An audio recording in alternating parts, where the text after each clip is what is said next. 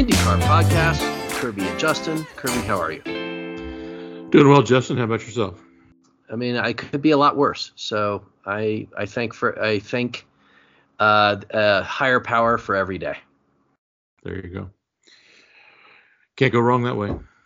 No, I'm hedging my bets anyways. So shall we dive into all things IndyCar, Curb? Lead away. Lead the way. Curb, do you think, as I do, that the Andretti F1 snub might be the best possible outcome for IndyCar?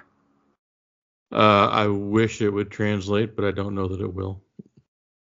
I don't really see it so much as the Andretti side of it that it's so positive, but the GM side of it that I see positive, that there won't be all that funding going to racing, to another form of racing, and there might be some money to spend on IndyCar. Are you saying that GM is going to not pursue participation in Formula One? Well, they've stated that they're committed with Andretti still. I mean, that's, maybe it's lip service, but I think that they've kind of made it clear that they're still with them. And I think now we're, to 28 before, they could even put an engine in if they wanted to, and they still kind of implying that it's with Andretti. So let's put it this way. I think it's bought IndyCar a little breathing room, because if they were accepted in, 26 or whatever, then, they would start spending money yesterday. That had been a question I'd had in terms of, they sure seemed to make it clear they wanted GM and Cadillac in the series. They just didn't want Andretti. I mean, right? Yeah. But so they're like, well, when GM shows up, we'll give Andretti another, chance to apply again. And I guess my question is, if GM Cadillac is only going to Formula One with Andretti, but Andretti's not promised to be allowed in the series, does GM even bother? There's kind of a chicken and egg thing there, isn't there? You've been using that chicken and egg analogy a little bit too much on this podcast lately, Curb. I got to warn you there. You're chicken and egging. You're chicken and egging a lot. I don't even remember the last time I used it. The last podcast. I might have cut it out, but you've been using that chicken and egg thing. You got to get off that. I'm just warning you. Well, because I've chided other podcasters for saying it's how long is a piece of string thing. Yeah. I'm trying to prevent you from falling into the same quagmire. Right, no cliches here. I'm sorry. Thank you. But do you get my point? I get your point. First thing you'd have to ask is like, what team then would they go with? And you kind of go through the current field. It's almost crowded. They got such a bounty of manufacturers there now. Audi's coming in and the whole thing. It's pretty interesting. Curb, you are a former Audi owner, if I recall. Yeah. Right? Didn't have the best of experience with it, as I recall. This was kind of during the dark days of Audi producing cars. It turned out so, yeah. Yeah. I've been reading some historical books. In fact, I think I sent you one the other day, which I encourage you to read. There's a lot of references to Auto Union in that, right? Which is the early Audi. Is that right? Yep. I gotta admit I haven't cracked that one open yet. So I tell you, once you do, you're gonna blow through it. You're gonna be fascinated. You're gonna be interested. I look forward to it. But even the some of those manufacturers have more than one team they're supplying, correct? Yes. They probably like that, don't they? I mean, they're selling more engines and making a little more money off of it, or defraying their costs. Yeah, I don't think they mind having too many customers. Yeah, I agree. I don't think they mind having customers. So another reason it's crowded for manufacturers. If I'm running Chevy, and I'm not because the lady who runs it is, GM, I should say. Mm-hmm. I want to make a splash, a statement. I mean, let's just say you got on Red Bull's team, right? Let's say you're this engine supplier to Red Bull, right? Okay. If you could pull that off, isn't it still like Red Bull first, and then you as the engine supplier somewhere kind of far down the, Cadillac is kind of way back down there. I mean, in terms of recognition? Yeah, and just like bang for the buck. I mean, bang for the marketing buck. I mean, will anybody truly believe that Max Verstappen's going to is driving a Cadillac because he likes the car? No, but I guess what you're saying is there are some teams where the brand is going to be stronger than the manufacturer, and there's other teams that don't, right? I think the appeal of Andretti to GM is it's almost co-branding, right? I'm not sure you're going to get great co-branding with many of these other teams. The top half of the field has relatively strong brands, right? Mm-hmm. And then the bottom half, they have no brand at all for the most part, and they sell themselves to any sponsor that wants to rename the team. Yeah, but even if you pick like a hot mess like Haas, right? I mean, they can't leave Ferrari. They're getting all the body parts from Ferrari. Look, you and I are self-acknowledged not F1 experts, but I kind of get the feeling that GM's reluctance here to go away from them is like, who are they going to go with that's going to kind of give them any kind of marketing bang for the incredible amounts of money they would have to spend to be in it? Well, I mean, that's where you got to spend more money to activate, right? I mean, you got to. It would be incumbent upon Cadillac GM to spend more money to make sure that their brand name is front and center, or alongside anyway, a Max Verstappen or a Red Bull. Yeah, but I also think you're selling America too. I mean, you're selling the Cadillac brand as a prestige brand, an American prestige brand overseas. That's what you're really selling, right? Yeah, sure. And it's going to be it's such a muddled message with so many of those teams, right? It almost has to be an American team. I don't know about that. I think that Cadillac, to my understanding, has gotten involved in sports car racing, and now is maybe looking at this because they want to put their kind of stodgy image behind them, right? Sure. I mean, they're not your grandfather's luxury car anymore. If they can get their brand affiliated or recognized along with Formula One, then that would probably go a long way to accomplishing that, both here in America and abroad. I mean, I would assume that's their goal. I mean, I got the impression they got their backs up because of the way Formula One was treating them and treating Andretti, and so they weren't going to let the Euros and Formula One separate the two of them. I think that's in there too. But at the end of the day, let's leave this topic. But I just want to leave you with one parting thought. Okay. Yeah. In the next couple of years, I'm going to have to buy a car in Europe. I'll be in Europe and I'll have to buy a car there. Right. Okay. And I'm going to have a range of fabulous cars available to me to buy. Right. Okay. And this is probably not the best example, but let's say I'm German. Okay. I mean, born bred. A long reach there, yeah. Born bred German, right? Yeah. Okay. And so, I grew up in Germany. I know all about BMWs. I know all about Mercedes. I know all about, Audis. I know all about all the wonderful cars that they've produced in Europe over the years, right?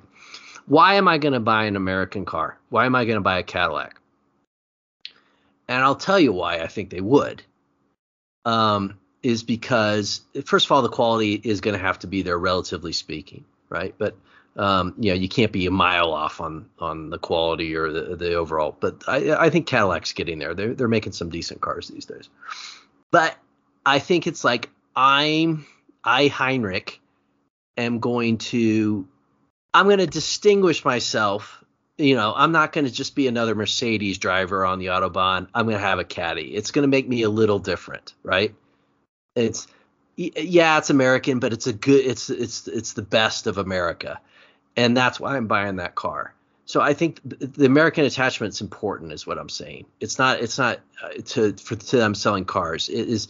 I know it's a little counterintuitive, and like the Euros look down on America, and they do, but there's also, and from the time I spent over there and the people I've met over there over the years, there's also a kind of a grudging respect about it too. Right. For example, Ford Mustangs are high, like from the late 60s, early 70s area, are highly sought after there. Right. Sure. Highly sought after. So they love those. And I think So I just think that's what Cadillac's selling over there, and the same thing with it. You extrapolate that out to Asia and other places. I think you are selling a little bit of America, and even though they kind of look down upon it and they see all the flaws, there's a grudging respect there, which kind of sells a little bit. Yeah, and there's lots of people who are just looking for something unique, right? So I suppose in Europe, Cadillac would be unique.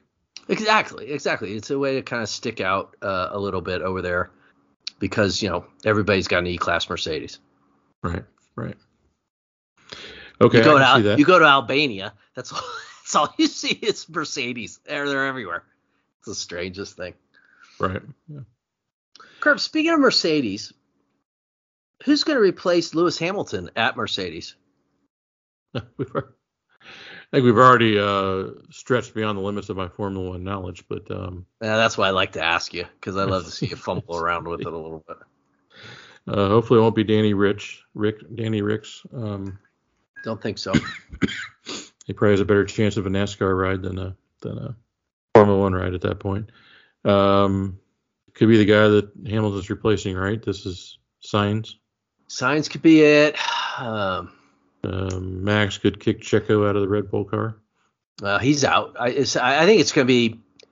I know we're diverting into Formula One here, but yeah, there's going to be two of the hottest seats in racing in F1 and in the racing world available. Checo's seat's gone, and you're going to have Lewis's seat. So right. That even as a hater of Formula One as you are, and we, obviously the script for Drive to Survive for this coming year is already written. I was going to say it's a real boon to this ratings. It's going to be a huge boon to the ratings, but it will be. I mean, even if you're a hater, it's going to be interesting. It will be interesting. Will one of those drivers, when they win the seat, will they go jump into the waters of the Mediterranean to celebrate? I read an article. It was about Alex Albon, right? Okay, sure. And it was really interesting. They referred to Ricardo several times throughout the article and stuff, and it's interesting. Ricardo, I think, is kind of he's not done. That's too strong, but I think he's finally lost. He's a top tier F1 driver. I think that might be gone. Well, he didn't help himself with his performance last year, did he? No, that's what I'm saying. I think that maybe was the straw that broke that camel's back. Is like, okay, because they put that other guy in, because Danny Ricks broke his hand, and right. He kind of did better.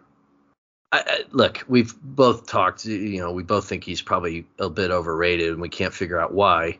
Certainly the people in Formula One paddock always saw something in him, but I don't know, dude. I mean, at some point you got to stop believing. I hate to give him any support, but he did win a few races there early on, didn't he? And yes, looked like he had one or two races in hand that he lost for bad luck or bad performance by his team. Nobody's arguing there was a time. Okay, right? I get you. But right. I'm not arguing that. But I think this is like, he's just in the wrong situation. He's just in the wrong car. He's just in blah, blah, blah, blah, blah. I think all those arguments are now out the window. I just don't think he's at the top anymore. No, I agree. I agree with that. Curb, IndyCar. There's been a fair amount of chattering about the hybrid power coming in and at some point during this year. And it looks like they're going to couple the hybrid power with the push-to-pass power. I mean, that's a bit intriguing, wouldn't you say? Yeah, and I was surprised to hear that. But it does sound that way, yeah. I also think it's being born out of the fact that the cars were kind of slow, the hybrid cars. Like the weight was really making them a bit ponderous. So I think maybe they had to do something. On another podcast, a driver that participated in the most recent testing, said that they'd kind of closed the gap there in terms of speed. It was still slower, but within an acceptable window of the previous speeds. So he wasn't as concerned about that as they had been previously. Correct. I think they have narrowed the gap a little bit, but what I wasn't clear on is that because the push to pass and the hybrid were available during that test. I interpret it to be just typical speed without those aids, but I could be wrong. Yeah. Either way, apparently they were very, very slow for a while. That was not really well publicized. Well, there were a lot of things that weren't well publicized, I think. But yeah, that's true. But I think that they probably were detuned a little bit because of their reliability issues. But it sounds like their reliability issues are starting to turn the corner, and so it sounds like they're maybe better able to push the envelope a little bit in terms of engine performance. Yeah. Well, look, it's good. It's good that they're going to be able to combine those two and, see some real bursts of power out of those things. I think it's going to be good. I mean, these things are hard to predict sometimes, but they are going to drop this thing in the middle of the season, in the middle of the summer sometime. And so I think this first year, there'll probably be more disparity, just like any time they have a change in body kits or whatever for a time there. There's a lot more disparity in terms of who comes to grips with it faster than others. And so for the second half of the season and maybe early next season, I think you'll see that for a while. It'll eventually, they'll all eventually get back into a tight window again performance-wise. But you maybe see more of a disparity here for the first season and a half or so. Agreed. Crip, did I tell you my mother-in-law bought me a Bartesian for Christmas? I guess not, because I don't know what that is. Think of it as like a Keurig, but for mixed drinks. A Keurig for mixed drinks? Yes. Okay. Gotcha. And I just finished a Sex on the Beach combo that was made, and it's freaking fabulous. Fantastic. Really? Yeah. So do you have to have a bunch of bottles upside down on the back of the machine or something, or what? Yeah, kind of. Yeah, they have these things. So you got all the different liquors in these containers, and yes, that's exactly how it works. And so does it require you to be a bit of a lush to get it all used up before it goes stale? No, well, I mean, alcohol doesn't go stale. It's a wonderful thing about it. But there's mixtures or things to make a Sex on the Beach. Yeah, but that's the thing. That's all in the the Keurig type packet that you put in there.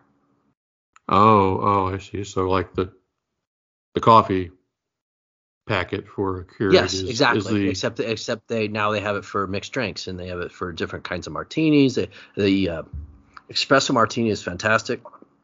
But the packet is the mixer stuff and not the alcohol itself. Not the alcohol. Yep. Gotcha. Okay. I'll have to look that up. That sounds interesting. It's fantastic. I mean, I know you're a bit of a traditionalist, and so am I. And I kind of like the whole thing of mixing a drink and all that. But the bottom line is you don't do it very often because it is kind of a pain in the ass, right? Yeah, it's hard to have the fresh mixture materials on. Right, exactly, right. And you're always missing something or whatever. This thing is good. In fact, I'm gonna have to take a break here and make myself another. So. Well, go ahead. Let's see. Time me, Curb. Let's see how long it takes. All right, okay. I am leaving now. Done and in my hand. That was 60 seconds right on the nose. Fantastic. Curb, Extreme E. Next year becoming Extreme H, I believe, or it's going hydrogen. Right. But they've lost, I think, 3 teams so far, including Ganassi. Right. Yeah. What do you make of all that? I think it'd be interesting to see somebody trying another alternative fuel that's not, as far as I know, hydrogen would not be electricity based, I guess, but I don't mind them exploring alternative fuels. Well, you got the guy's a zealot, that's for sure. I mean, you gotta say that. I don't know. They've lost some manufacturers and teams. You and I have talked about the whole series. It's kind of hard to kind of get your mind around what they're trying to do. It's like they're going around the world to demonstrate alternative fuels and how they're better for the environment by racing around through those environments with 4-wheel drive, racing cars. The whole thing seems a little crazy to me, but that move to hydrogen is a pretty extreme move, and I think maybe it's killing some of the manufacturer interest there. I haven't heard of too many manufacturers looking at hydrogen as part of their future. But it's too far down the line, and from what I understand, there's more energy input to get it than it's not energy efficient. That happens a lot in these newfangled alternative energy Sure forms. Does. I know Elon Musk is a very anti. Thinks it's just stupid. Hydrogen, you mean? Yes. I'm not quite sure how to respond when Musk takes a position, so I have to think about that one first. But. Well, look, Curb, I did, like, when I was scrolling through stuff today, I saw that they've landed that rocket now, the booster rocket, 17 times. Have they? Yeah, they've used it 17 times. Whatever you think of Elon Musk, just think about that. They used that booster 17 times. No, don't get me wrong. And I'm not saying you were bashing him, but I mean, we all have our. He owns an electric car company, so he may not be excited about. We all have our mixed. Yeah, that's true. But we all have our mixed feelings about the individual. But let's call it what it is. He has landed a massive booster rocket on a barge 17 times in a row. Oh yeah, no, that's all very impressive. It's beyond impressive. Yeah. I've seen headlines in the Wall Street Journal and such that the U.S. government is growing more dependent on Elon Musk for space travel purposes. Yeah, I think SpaceX could make Tesla look like a little ant. Yeah. Curb, IndyCar franchise system, guaranteed spots in the 500. That's kind of made a brief highlight in the synopsis of your IndyCar fans. And just for those who don't follow IndyCar closely, there's talk of kind of going back to some version of the 25-8 rule, where if you're a participant in the whole series, you're a guaranteed spot in the 500. And this was also supposedly part of the franchise system, which we have been advocating here. Or at least I have. I don't know why that came in, and it's kind of gone out as quickly as it's came in. But there's two things that came out of that whole discussion that I found interesting. One was that the whole franchise thing has gone cold a little bit, because supposedly IndyCar went in and said, yeah, we'll give you a franchise, but it's only good for a certain amount of time, which isn't a franchise at all, in my opinion. It's a lease. And supposedly they wanted $1 million. Whatever. I mean, if you're not getting it permanently, it doesn't. You're not giving anybody anything, or very little, right? I agree.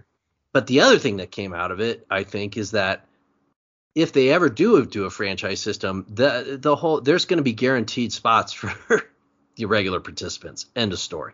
And this is fans be damned, traditionalists be damned. That's the way it's going to be, because that's the way it's going to be. And Roger Penske absolutely wants it. I hold out hope, but I think you're probably right. IndyCar has nothing else of value to sell right now, right? I mean, no, that's it. So I don't know if there's a way to pay the teams for participating in the 500, whether they qualify for the race or not. But that's still doing good for the sponsors, and that's the whole point, is to make the sponsors happy. To tell your sponsor in January, you're going to be in the 500. Right. Now, the question is, does that damage the 500 to the point where it's less meaningful? Do you kill the golden goose because the 500 is really the only thing of value you have?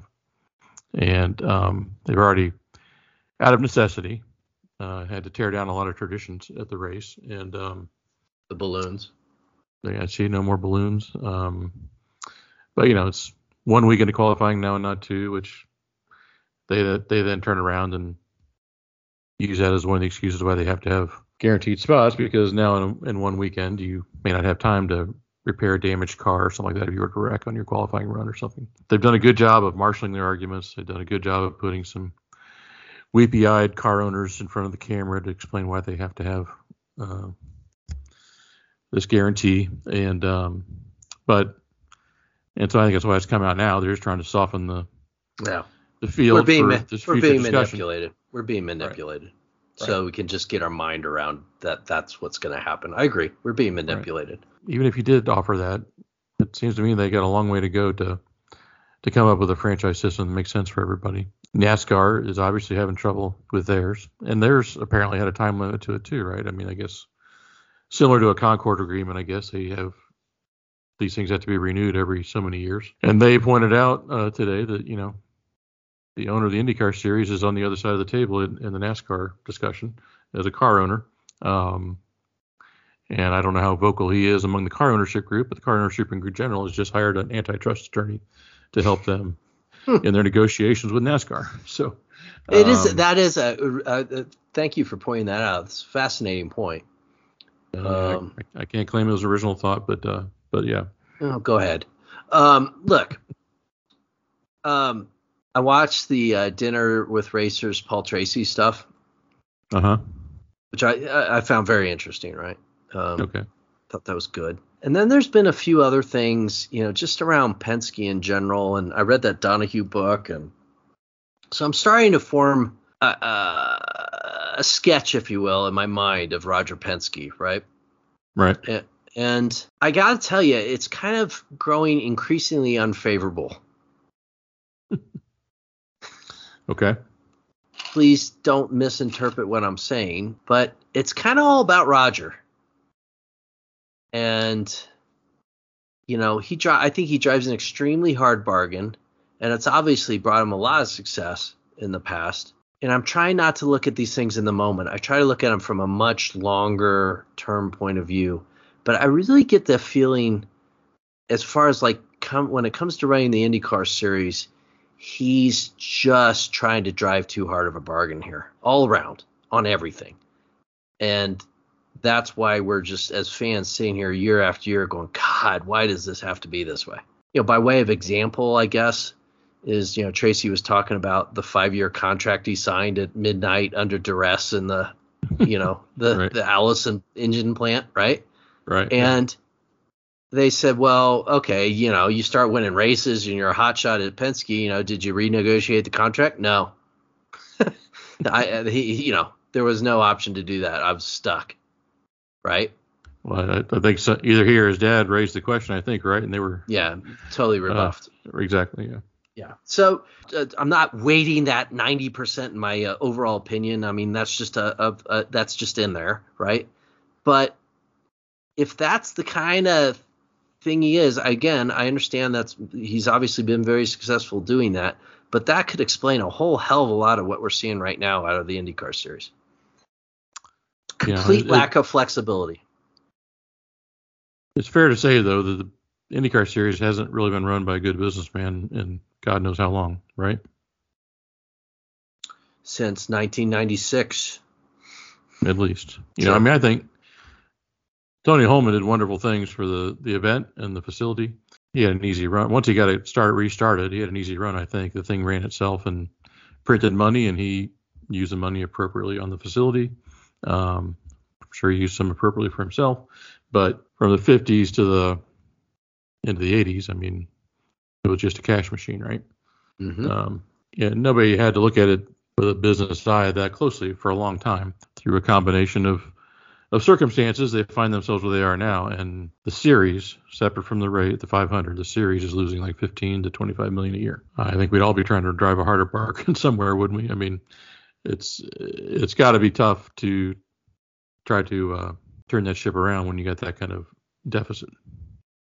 And yes, you can say that this 500 and everything at Speedway can subsidize that, but I don't think a real businessman is looking at it that way.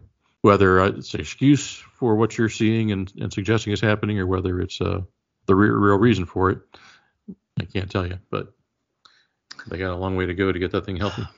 Okay, but I guess where I, as a fan, right, but also as a businessman, I guess where I kind of diverge from that is like, okay, let's say they're losing 20 million a year just to make a nice round number, right? Right. On this car is, and they're making whatever they're making off the 500, which is a lot more than 20 million. Okay. Sure. Okay. Let's say you want to stop losing that 20 million. Okay. I get that. Okay. There's, like in any business, there's two ways to go about it, right? You either like pinch pennies and try to make it go, right? And try to pinch $20 million of pennies out of the joint, right? Or you go the other way and you're like, well, we got to grow the business. We got to grow and grow out of it. I don't think there's $20 million of pennies in the IndyCar series to pinch. So I don't think they're ever going to get there that way, right?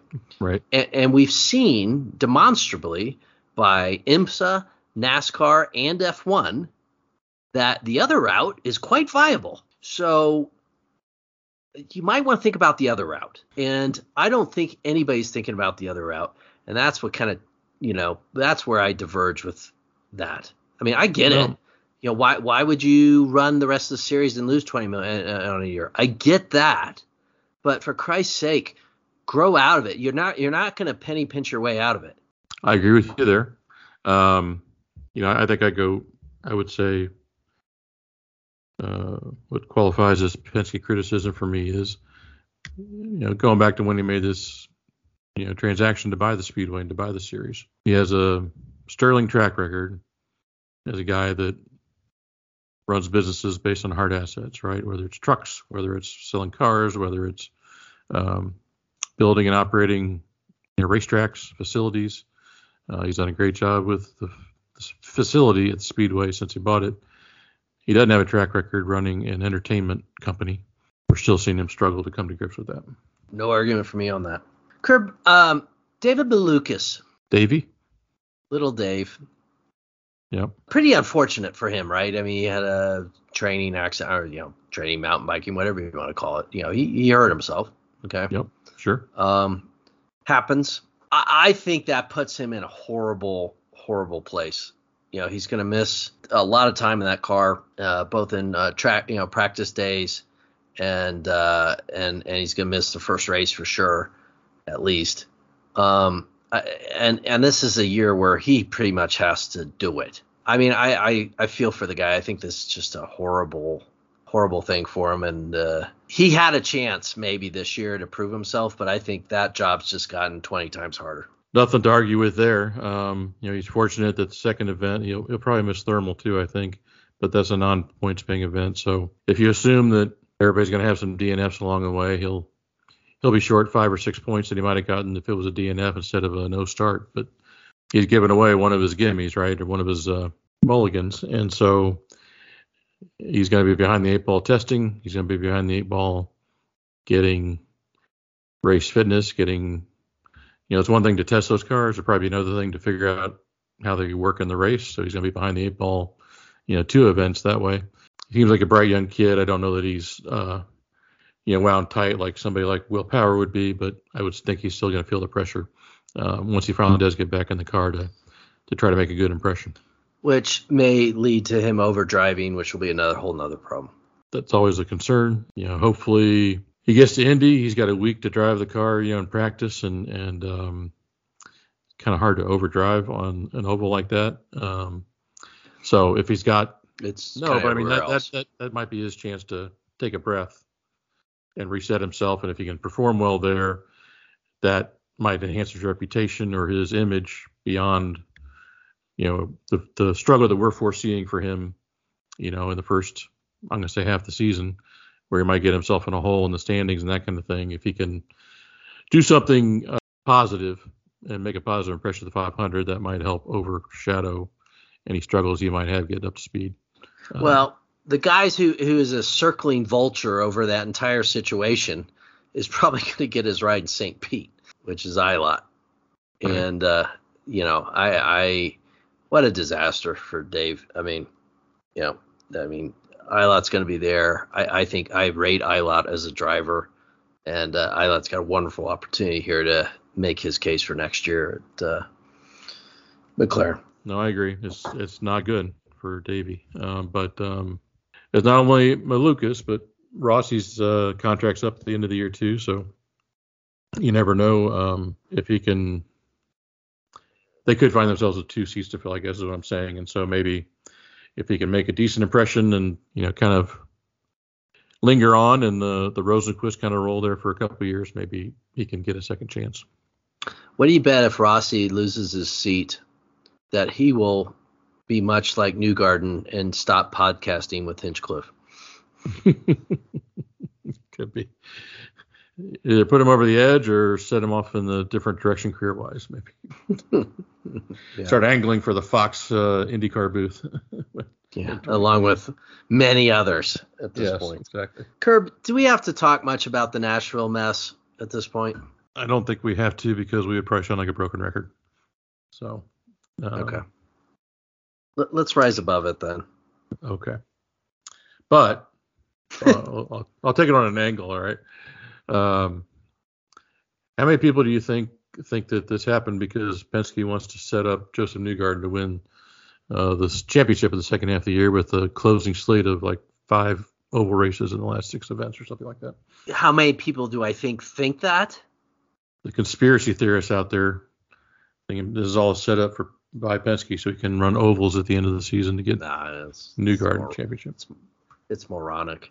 And maybe I agree it's moronic, but it still comes out. Yeah, no, it's really simple, and it's a pattern we've seen from IndyCar many, many times. Aim, shoot, fire. Or did I get that wrong? Fire, shoot, aim, fire. Yeah, I think aim's last. this metaphor. Yeah, whatever. They announced this thing that probably never had a chance of happening. People began to realize it had no chance of happening, and they salvaged what they could out of it. I don't think there's anything more to say other than that. I've seen all the banter back and forth, but it's really pretty much they salvaged what they could out of that deal, and it's probably better than them saying, well, we're not going to Nashville, so the season's going to end in whatever's for Nashville. They salvaged it, or Borchetta salvaged it for him, because Borchetta said he was the one that put the call into Speedway Motorsports and asked if they could race at the Nashville Super Speedway. He's actually the hero in all this, in my opinion. But and congratulations, Curb, on becoming part of the press corps. So just to announce to our listeners out there, we are officially part of the deal. We now have a correspondent. So yeah. Whatever lessons they learned in the Boston fiasco, it seems like they have forgotten. Either they were lied to or they did not do proper due diligence. Well, they've smartly, I would say from my viewpoint, held off on the Argentina thing, because that has the makings of being the exact same thing all over again. Yeah, and honestly, I feel like things like Argentina are distractions from. It just takes our eye off the ball, don't you think? I don't think they should ever race anywhere where it's not points paying. That's it. Well, I agree with you there, but Miles for years has talked about, let's go do some money-making races after the season's over, and blah, blah, blah, instead of doing what you talked about earlier and growing out of your financial problems. And maybe somebody would say that is growing out of your financial problems, but it's not focusing on your series and making your series, as you say, your points-paying races. It doesn't make your series stronger or better. No. And with all the time and energy you spend dicking around with that, you could have been spending on whatever your problems are as a series. Curb, I did something, how do I put this? Self-abusive last night.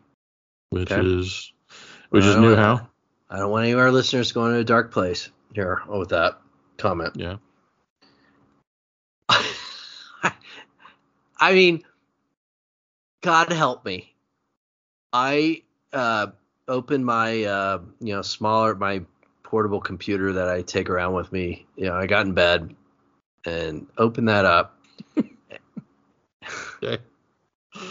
Let's see. I self-abused myself. I got into bed with my computer. I know. We're going to a dark place, but don't go there. Don't go there. We're not going there. Well, you keep taking us closer. That's what I'm saying. All right. Yeah. Okay. I'll get us out. And I watched the last 20 laps of the Xfinity race in Daytona. Okay. So I can't remember. Was this after the 500? Yes. Okay. So this is the Xfinity race, which was supposed to be before it, but then whether it was after it, right?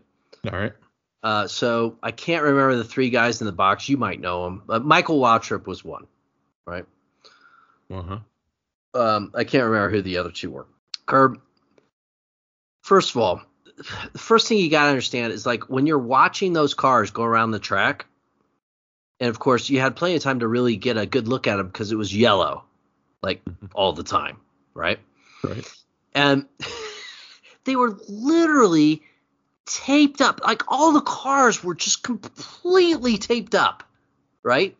Like none of them were like pristine. They were all just like half the front hood was duct tape, or whatever air, what do they call it?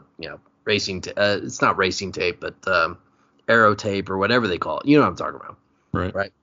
And so every car was just beat to hell, and you're sitting there, and I'm listening to the commentary, and I'm watching this. I'm like watching with kind of a morbid fascination, right?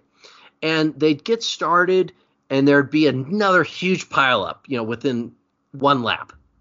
Yeah. And the commentators were so tired. It was approaching midnight there.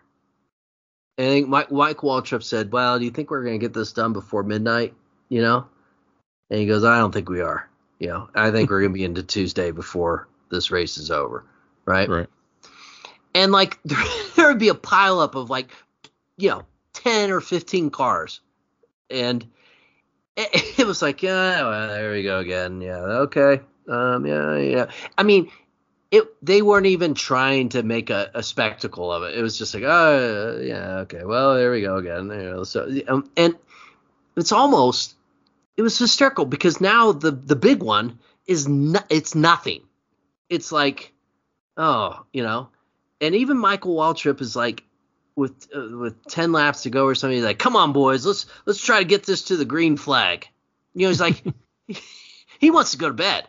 I'm sitting there watching this, and I'm like, how can anybody in their right mind watch this?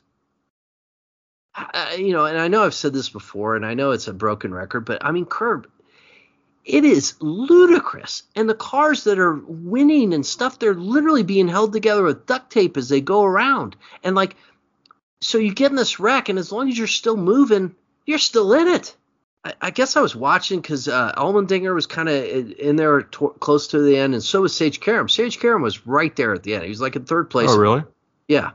Oh, well, that might have caught my interest if I knew those two guys. Yeah. So Allmendinger was like top 10 in the 500. He got 6, I think, in the real race, right? He was right but there. But the Xfinity race, he was also in that, and he was doing well. I think he still came in like 9th or something. But Karam was right up there. So, okay, I'm watching, right? Mm-hmm. Yeah. And unfortunately, Karam caused the last big incident. He plowed into the back of another guy, and he created that big one.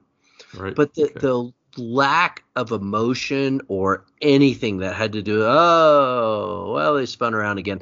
It was like, I've said it before, if you're watching that, you need your head examined. Well, first of all, I can do you one better. I found myself watching the beginning of the ARCA race on Friday night at 11 p.m. Oh, good Lord. Because Marco was in it, Marco Andretti, and I had seen a headline that he had been the fastest in practice, that afternoon or the afternoon before or something. And so I was awake and it was on, and I'll see how this starts out for Marco. And he started out mid-pack, but he was up there. He was racing around the top 10 or 12 most of the race. But this ARCA race is 80 laps with a timeout or halftime essentially at 40 laps or thereabouts. They have leeway to choose what lap to call halftime on, but it's around lap 40. And you talk about yellow. I don't know, and I'm probably overstating it, but I wouldn't be surprised if they told me that there were 60 yellow laps out of 80. I mean, it was once they started wrecking, it was nonstop. And those cars, to me, looked like they weren't really capable of running that track at those speeds. I mean, it just seemed like they could barely hold on to it.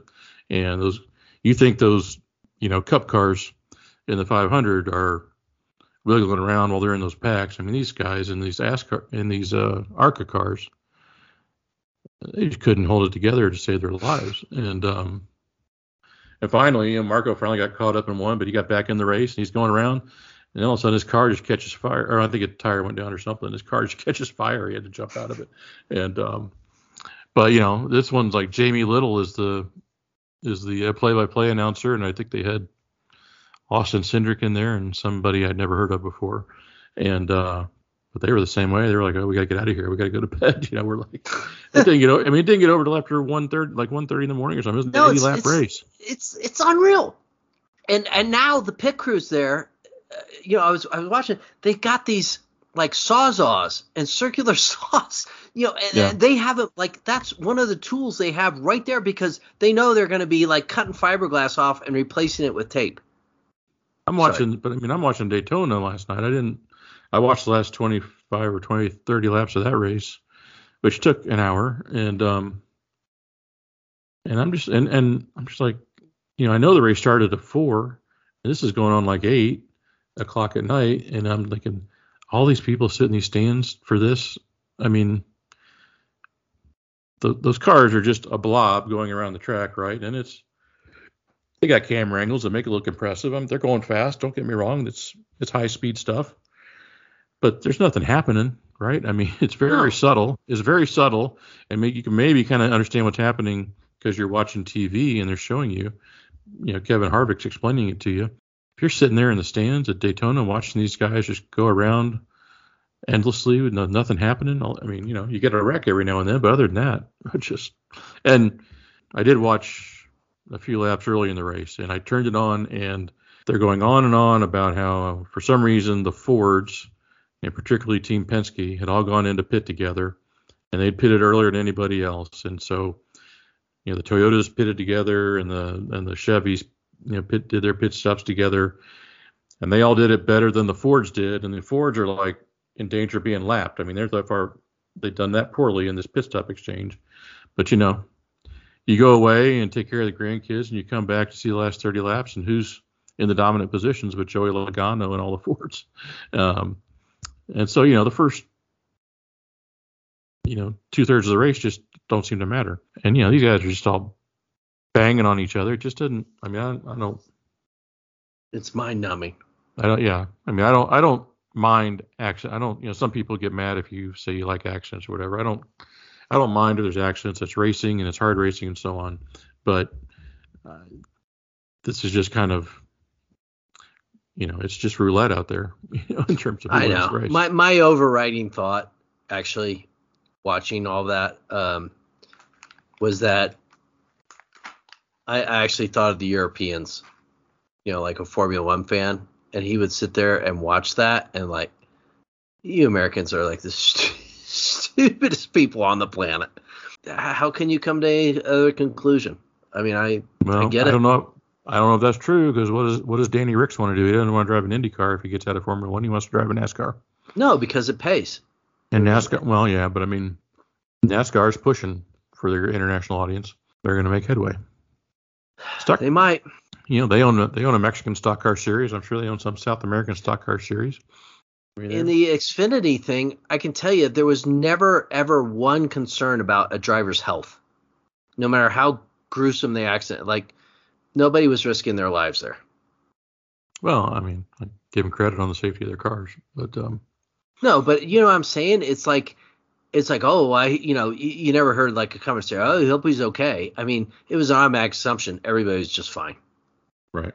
They were plenty concerned about somebody's thumb, I think, in that Daytona race. So, there is that.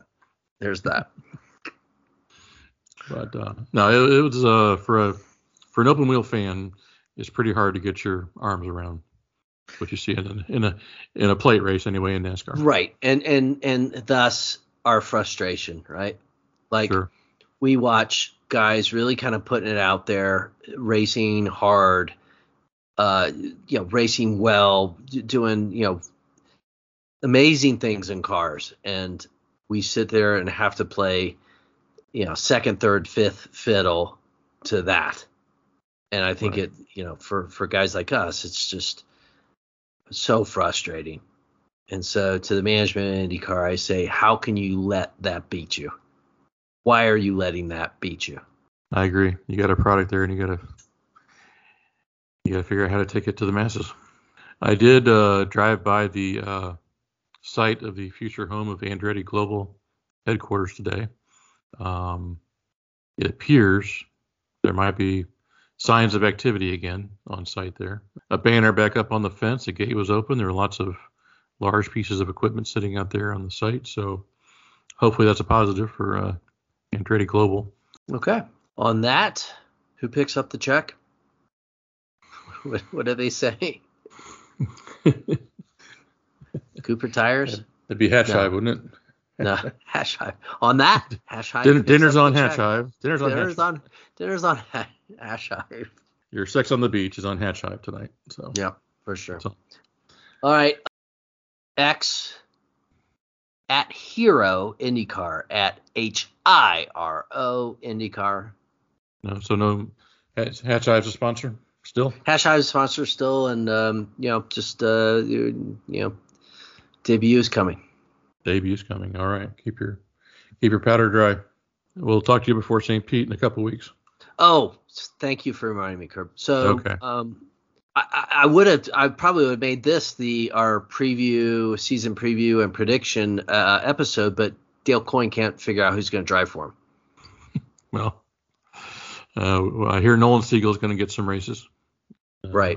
I think maybe some Jack Harvey along the way, but sounds like it's going to be a ride share this year. Transitioning year for Dale. That's right. Did you hear? They said that Nolan Siegel met Dale Coyne, I think, for the first time at the Daytona 24 Hours, and they were testing then on like Monday, Tuesday, Wednesday at Homestead. Nolan Siegel goes home on Monday, and on Tuesday he's getting his seat made for his Indy Next ride. And Dale Coyne calls him and says, "Hey, Jack Harvey's been in the car on Monday and Tuesday. You want to come down here tomorrow and race and drive it on Wednesday?" He says, "Okay, sure." And he flies down and drives the car on Wednesday in practice. And I guess impressed. And they said ironically got better for him that way because he wouldn't have had a seat if he hadn't gone home on Monday and had a seat made. So he brought his seat with him down to Homestead to drive the car on Wednesday. So it sounds like Dale's going by the seat of his pants here this year. Yeah, and I thought he was going to just cash in big time. I think he was kind of holding out because I think he thought he could sell his 2 seats for a ton of money, and I thought that's what he was going to do, but I'm not sure that's going to happen. Unfortunately, he couldn't pick up that Prey.com money for Stingray Rob, so got to piece it together, I guess. We'll address Prey.com in our season preview. There you go. All right, thanks to everybody. See you soon. Thanks, buddies. Bye.